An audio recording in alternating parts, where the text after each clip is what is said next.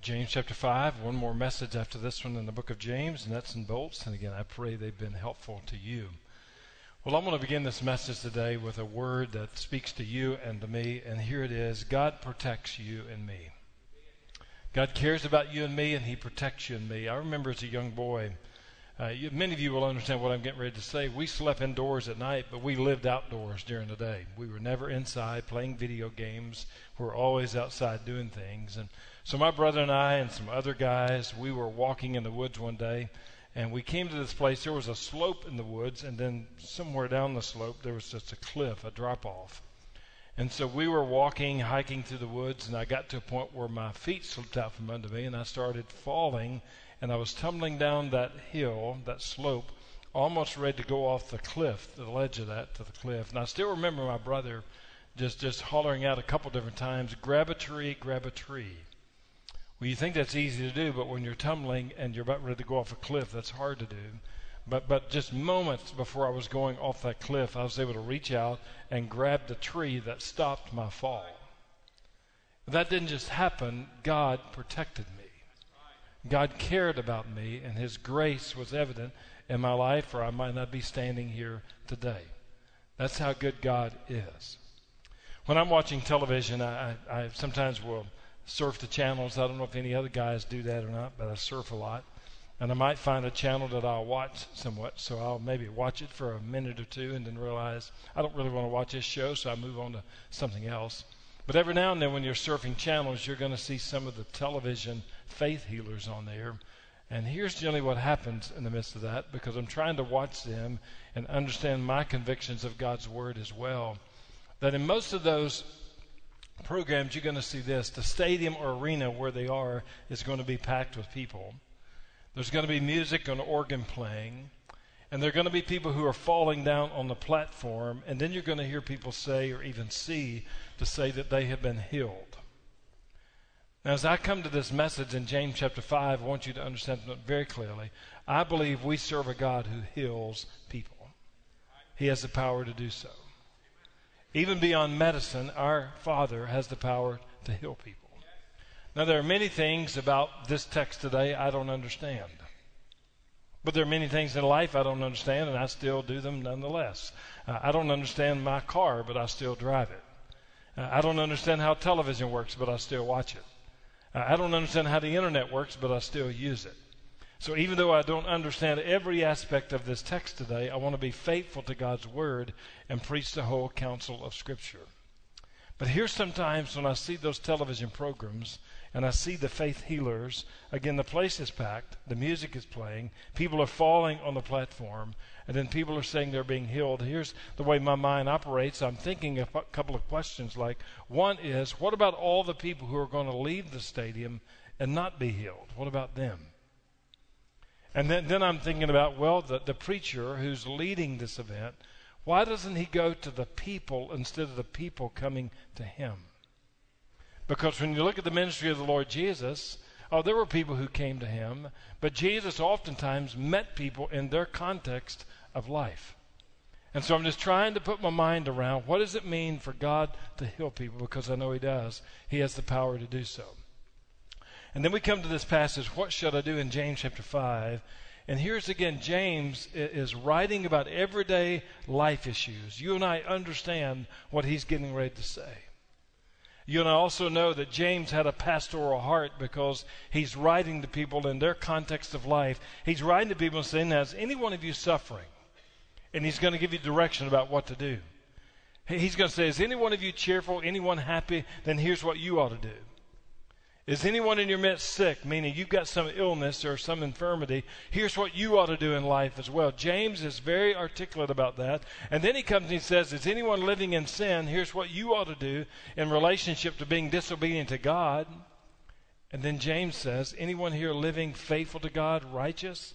Then here are the benefits of living a faithful, righteous life before the Heavenly Father. He's very personal to you and me.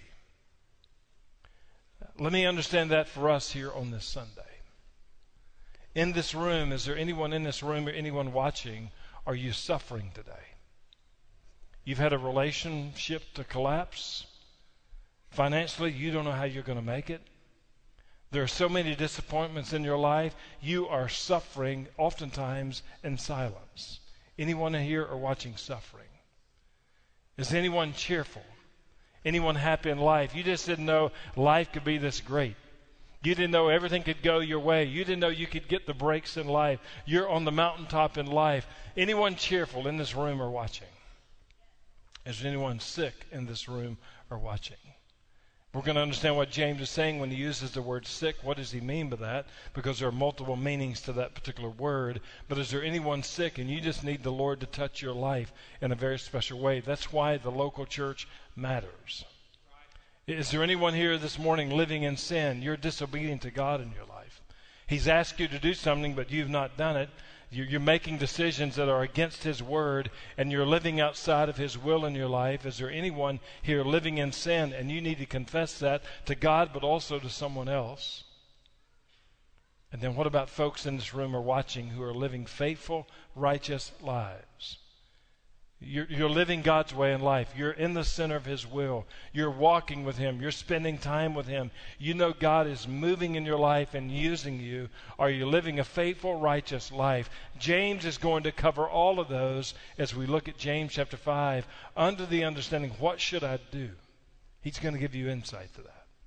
So look at number 1, steps in survival.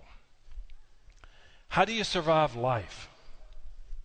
How do you survive day-to-day life? There are days, again, that life's going great. There are other days not so well. How do you survive when life doesn't seem to be going your way? Here's oftentimes what we'll do. We'll complain about life. If we're not careful, we'll even blame God for the unfortunate things in life. There are times we try to take matters into our own hands. Well, God's not doing anything, so I'm going to take care of this myself. And then there are other times you and I, we seek the heart of God to say, God, what is going on in my life? What are you doing in my life? What are you trying to teach me? God, will you help me survive this day, this hour, this minute? There's steps in survival. And as we walk through this, I want you to see some things from God's Word. Look at the first blank as heartbreak. As you think about what James says, he says in this passage, is anyone among you suffering? What does he mean? It could mean relationship suffering. It could mean financial suffering. It could mean vocational suffering, physical suffering. Is anyone among you suffering? And James says, if anyone among you is suffering, here's what you need to do. Let him pray. As you think about prayer, understand, when you're suffering in life, your first response should be to pray. Have a conversation with God in life. And what James is saying to us is that when you're suffering, and these various components to that, then you have a conversation with God, because here's what we know from God's Word, but here's what we understand in life. The devil, our enemy, our adversary, he hates believers who pray. The devil, the adversary, our enemy, he hates churches who are committed to praying. And when God's people pray, the enemy trembles. And so let me say today, very clearly in this message, if your job isn't satisfying, pray. If your marriage or family is falling apart, pray. If you're overwhelmed with decisions in your life, pray.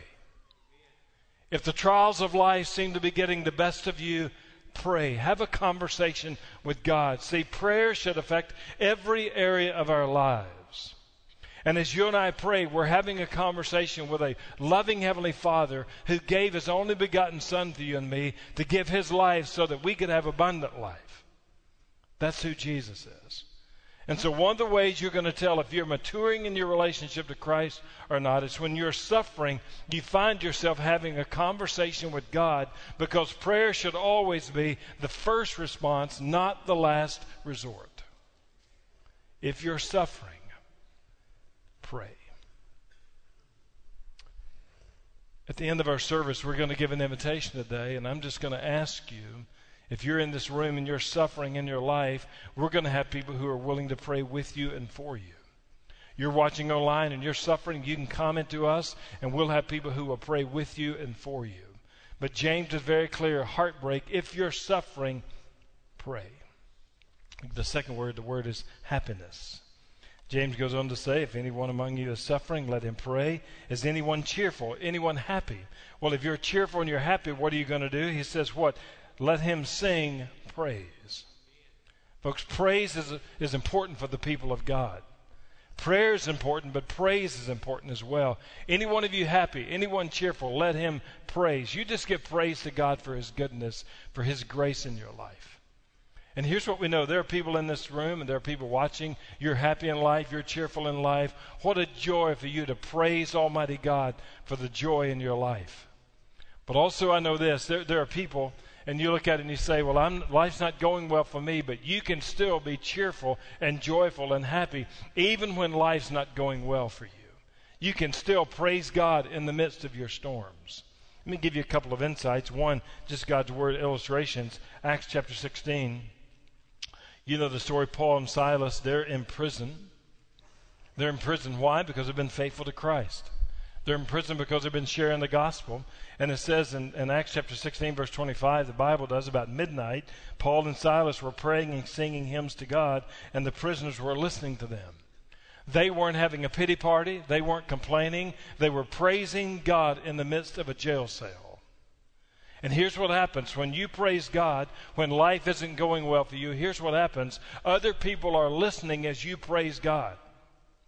Also, when you praise God in the midst of your storms, when life's not going well, our Heavenly Father moves. And oftentimes, when you praise God when life is difficult, and you praise Him for what He's doing in your life, other people are listening, God moves, and then people get saved. That's what happened in Acts chapter 16. Paul and Silas singing, praising God about midnight, and here they are, other people are listening, God moves, and the jailer and his household get saved in the midst of that. So I just encourage you, if you're cheerful, joyful, happy in life, make sure you praise God for that. And as I think about heaven today, why is praise important? Because you think about heaven in Revelation 4, in heaven at this very moment, around the throne of God, they are praising the Heavenly Father and just saying, holy, holy, holy is the Lord God Almighty, who was and who is to come. And so if heaven is filled with praise, this room needs to be filled with praise. And so as you and I think about praise, we don't come here to turn it on and praise when we get here. We walk on this campus already praising God on Sunday mornings. We're praising Him. So anyone among you suffering, well, let him pray. Anyone cheerful, happy, joyful, let him praise God. Look at these truths about praise. One, it isn't limited to the style of music. Doesn't make any difference what style of song we sing. Your heart, if you're joyful, cheerful, still should be praising Almighty God. Doesn't matter the style. Should be both private and public. In your personal time with God, praise Him. When you and I gather with the people of God, let's praise Him as well. Private and public. God, I'm going to praise You at all stages of my life. And then it's an overflow of the heart. You just praise Him for the goodness of God in your life, and you're just overflowing in your heart. God, I find joy in You. I adore You. I'm overwhelmed by Your presence. I stand in awe of You.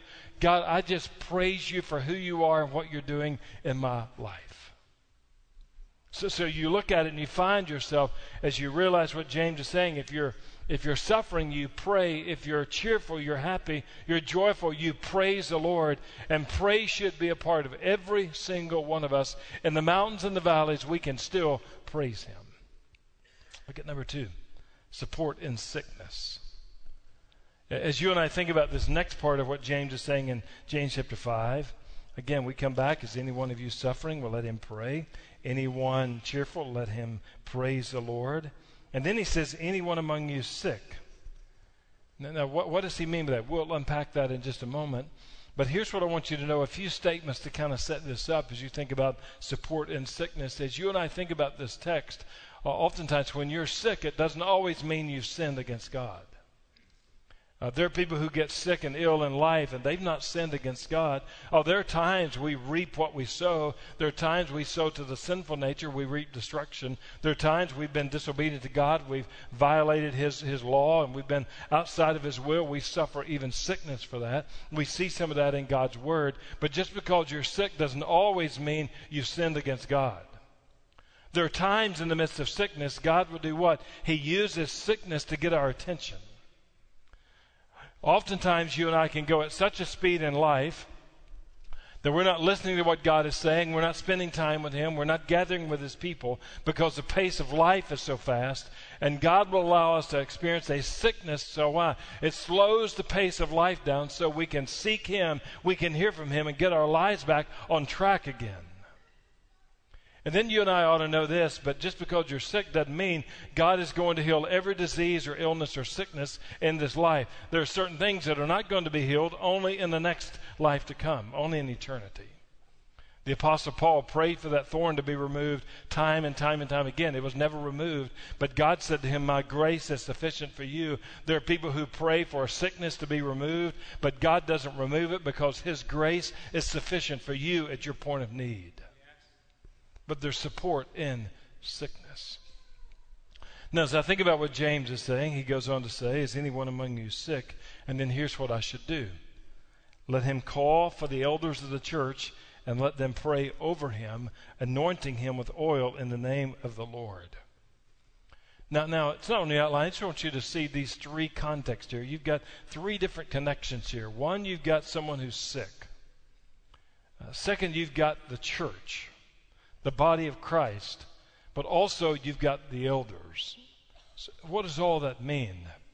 We'll unpack that, but I want to say this. This is the importance of the family of God. Support in sickness. When you are sick or ill, or you're going through something in your life, you should never have to go through that alone. You need the support of God's people in your life.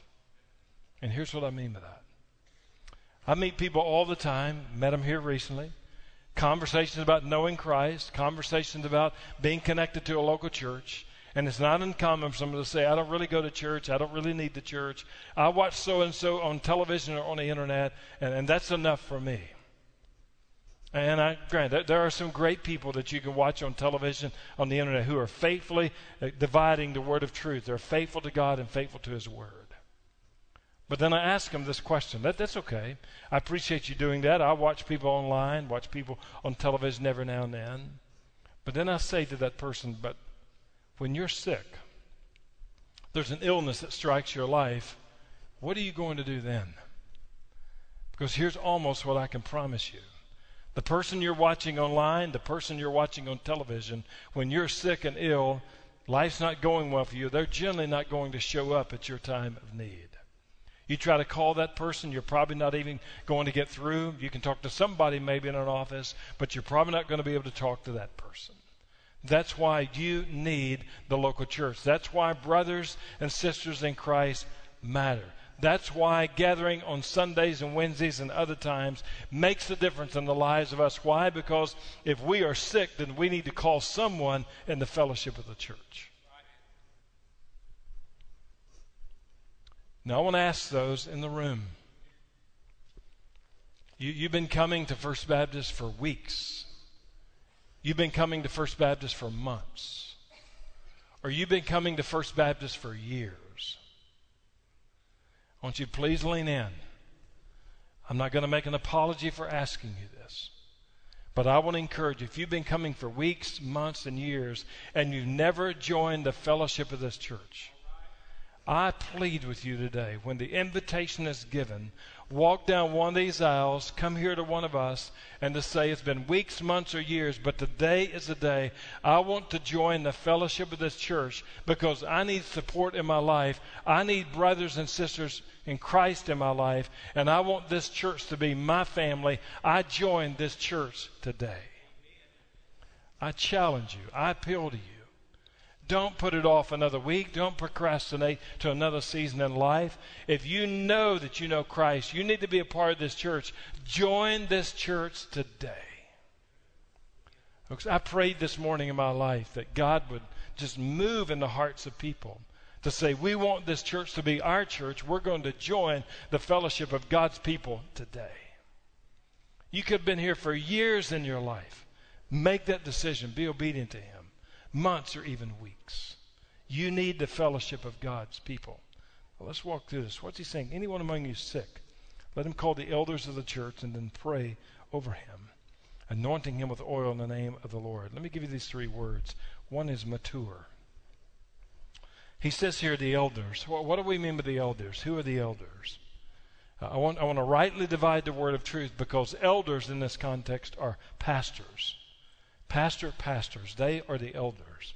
They are servants of Christ. They're leaders in the fellowship of the church.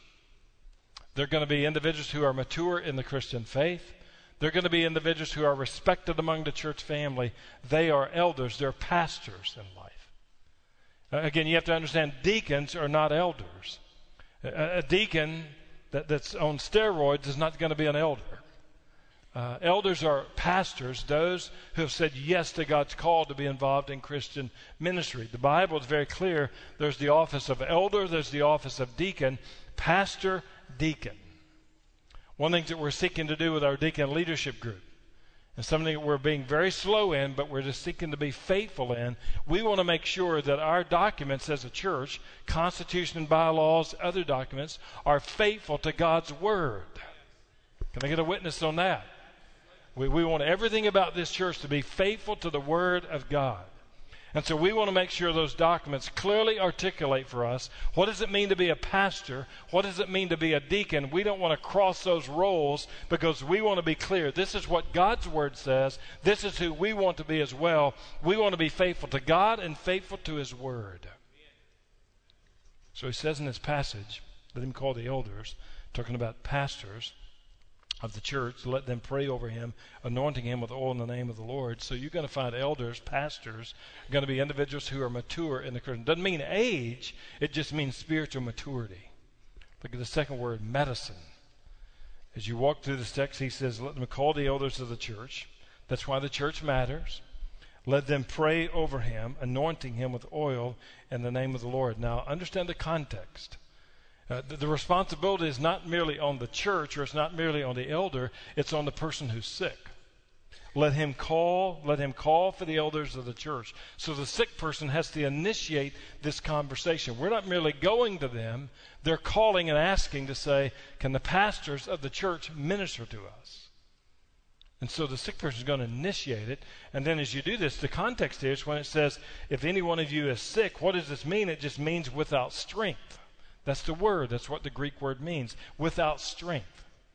Also, when you think this idea of sick, we often think physical, but when you think about it, it could be physical, it could be mental, could be moral, or it could be spiritual as well. Is anyone among you sick? Meaning physically you're not well, mentally you're not well, morally you're not well, spiritually you're not well. Call the elders of the church. And then what will they do? They will come. Oftentimes the implication here is come to your house, come someplace where it seems to be you're lying in a bed and they're praying over you because you are sick and afflicted in some ways. And let them pray over you, and then they're going to anoint you with oil in the name of the Lord. Now this idea of oil has a very strong biblical understanding. It could be medicine, or it could be a symbol of the Holy Spirit. I would say yes on both of those. Because one of the greatest medicines we see in the Bible was what? Was oil. Let me give you an example. Luke chapter 10, we find the Good Samaritan on the road. What happened in the midst of that? The Bible says as they went on their way, what did they do? They anointed him with oil. It says he went to him and bound up his wounds, pouring on oil and wine. Then he set him on his own animal and brought him to an inn and took care of him. Oil has a vital presence in God's word as medicine, but also as a symbol of the Holy Spirit. And so let the elders come, you anoint him with oil in the name of the Father, and the prayer of faith will save the one who is sick. So you find this idea of there's the mature who are elders of the church, then also the medicine part of that where you're anointing this person, you're praying. But please understand this, when you read this sentence, even though we talk about the anointing of oil, and as Baptists we get a little uncomfortable at that point. We get a little shaky at that point. But you have to realize in that sentence, the main verb of that sentence is not the anointing with oil. The main verb of that sentence is prayer. This entire section is about praying. Someone suffering, well, you pray. Someone cheerful, happy, you praise. That's prayer as well. Anyone sick, well, you pray for this person. So the whole heart of this text is you're praying, you're asking God to do something. So you've got mature medicine. Number 3 is the word master.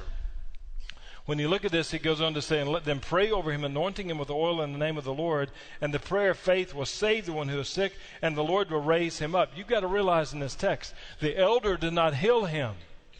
The oil did not heal him. Guess who healed this sick person? It was the Lord who did that. And so the Lord is going to do that. So when you look at this, you see the master, the master is the Lord Jesus Christ. Again, the elders prayed, they anointed this person with oil, but it was the Lord who granted healing to this person in life. And so I just encourage you, when you find yourself sick, make sure you seek the Lord in your life. Here's what happens. I've visited many hospitals in my day. And I visit hospitals and say to someone is it okay if I pray with you? And here's what many patients say. Well, it can't hurt. And here's what I would say. Make sure when you're suffering, make sure when you're cheerful, make sure when you're sick, what should you do? You seek the Lord first in your life. Call physicians, but before you ever call physicians, make sure you have a conversation with the great physician in your life. That is Jesus Christ. Seek him first, not as a last resort. And so there's support in the midst of sickness. Number 3, success in service. He goes on through this, and I'm going to give you some insights here. Look at number 1, the word is relationships. Because he says in the prayer, faith will save the one who is sick, and the Lord will raise him up. If he has committed sins, he will be forgiven. Therefore, confess your sins to one another. Pray for one another. Those are relationships. So again, why the body of Christ matters. That's why you need people in your life. That's why accountability in a Christian life makes a difference. Let me ask you in this room, be kids, students, adults. Is there anyone in your life who's asking you tough questions about your walk with Christ or your life in general? Anyone asking you those questions? If we're going to be faithful to Christ, we need to value accountability. When you're looking for an accountability partner, make sure you're looking for someone same gender. Make sure you're looking for someone who's walking with Christ, someone who loves God and who loves you, someone who knows the Word of God, someone who wants you to be in the center of God's will, and somebody who's going to speak the truth of God into your life with a spirit of love. Those are the people you want in your life. But as you think about relationships, if you're going to confess your sins to someone, you want someone whom you can trust, who knows God, who knows you, who's going to walk with you. Let me give you a word of caution. This idea, if somebody's going to confess sins to me, what do I need to do? You need to make sure your response, when someone confesses his sins or her sins to you, that your spirit is one of prayer and not gossip. Someone confesses a sin to you, you're not to go gossip, say, well, let me give you some insight. I want to share this as a prayer request. You pray for so-and-so. You pray for so. No. You listen to what this person is saying and you pray for this person. Not gossip, but pray. And then I would just give you this counsel as well. It's a warning. When someone starts confessing his or her sin to you, be careful in counseling conversations when sin is confessed. Be careful in workplace environments when sin is confessed, because the enemy can use that to lead you into greater levels of sin. Guard your heart and your life. How many people started out just in a counseling session sharing very intimate details of life, and the next thing you know, they were in an inappropriate relationship with one another? How many contexts in the workplace started out as very innocent, just sharing a struggle with you in my life, my marriage, my family. Next thing you know, they were in an inappropriate relationship. Be careful how the enemy works. He wants to deceive you and destroy you. But as we confess our sins to one another, you handle them God's way. And what do? Relationships matter. You handle that in a sense. I'm going to pray for you and seek the heart of God for you. Word number 2, repentance. He says in this passage, when there's confession, there's repentance. Folks, one of the things we're praying about the Southern Baptist Convention here in just about a week from now, is that we come together and we confess our sins, that we've not been faithful to God, we've not been faithful to God's people. We need to confess that, but we need to repent of that, meaning we need to change directions. That there would be repentance in Anaheim, California from the people of God known as Southern Baptists. We would repent of our sin. And so here's what we see in the Bible. There are times that there be individuals, Nehemiah, Isaiah, examples. Lord, I've sinned against you. Lord, I live among people who've sinned against you. Lord, we've sinned against you. You confess that. Word number 3 is righteous. Righteousness. You see here, and he says in this passage, And the prayer of the one may be healed, for the prayer of a righteous person has great power as it is working. There's something about being righteous. What do I mean by that? Who's going to be righteous? You know the Lord Jesus Christ. You're spending time with Him. You're walking with Him. You're consuming His Word. You're living in the center of His will. You surrender all of your life to Him. Everything about your life is Jesus. You're going to live a righteous, faithful life. He talks about that. Let me give you these words. When you're righteous, you're dedicated to love the Lord. You want to love Jesus with everything you have. When you're righteous, you're devoted to walk with the Lord. You don't want to walk away from Him. You want to walk with Him. You don't want to get ahead of Him or lag behind Him. You want to walk in step with Him.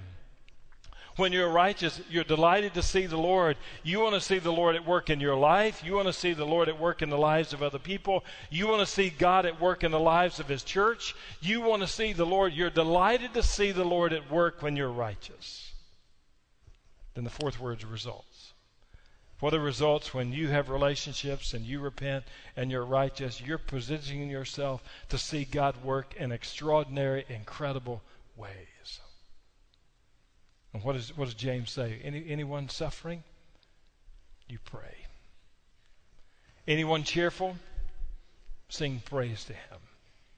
Anyone sick? You call the elders. Let them come pray over you, anoint you with oil, then you're going to be healed. Who does the healing? Well, the Lord does that. And so in this invitation, we're going to sing a wonderful invitation song.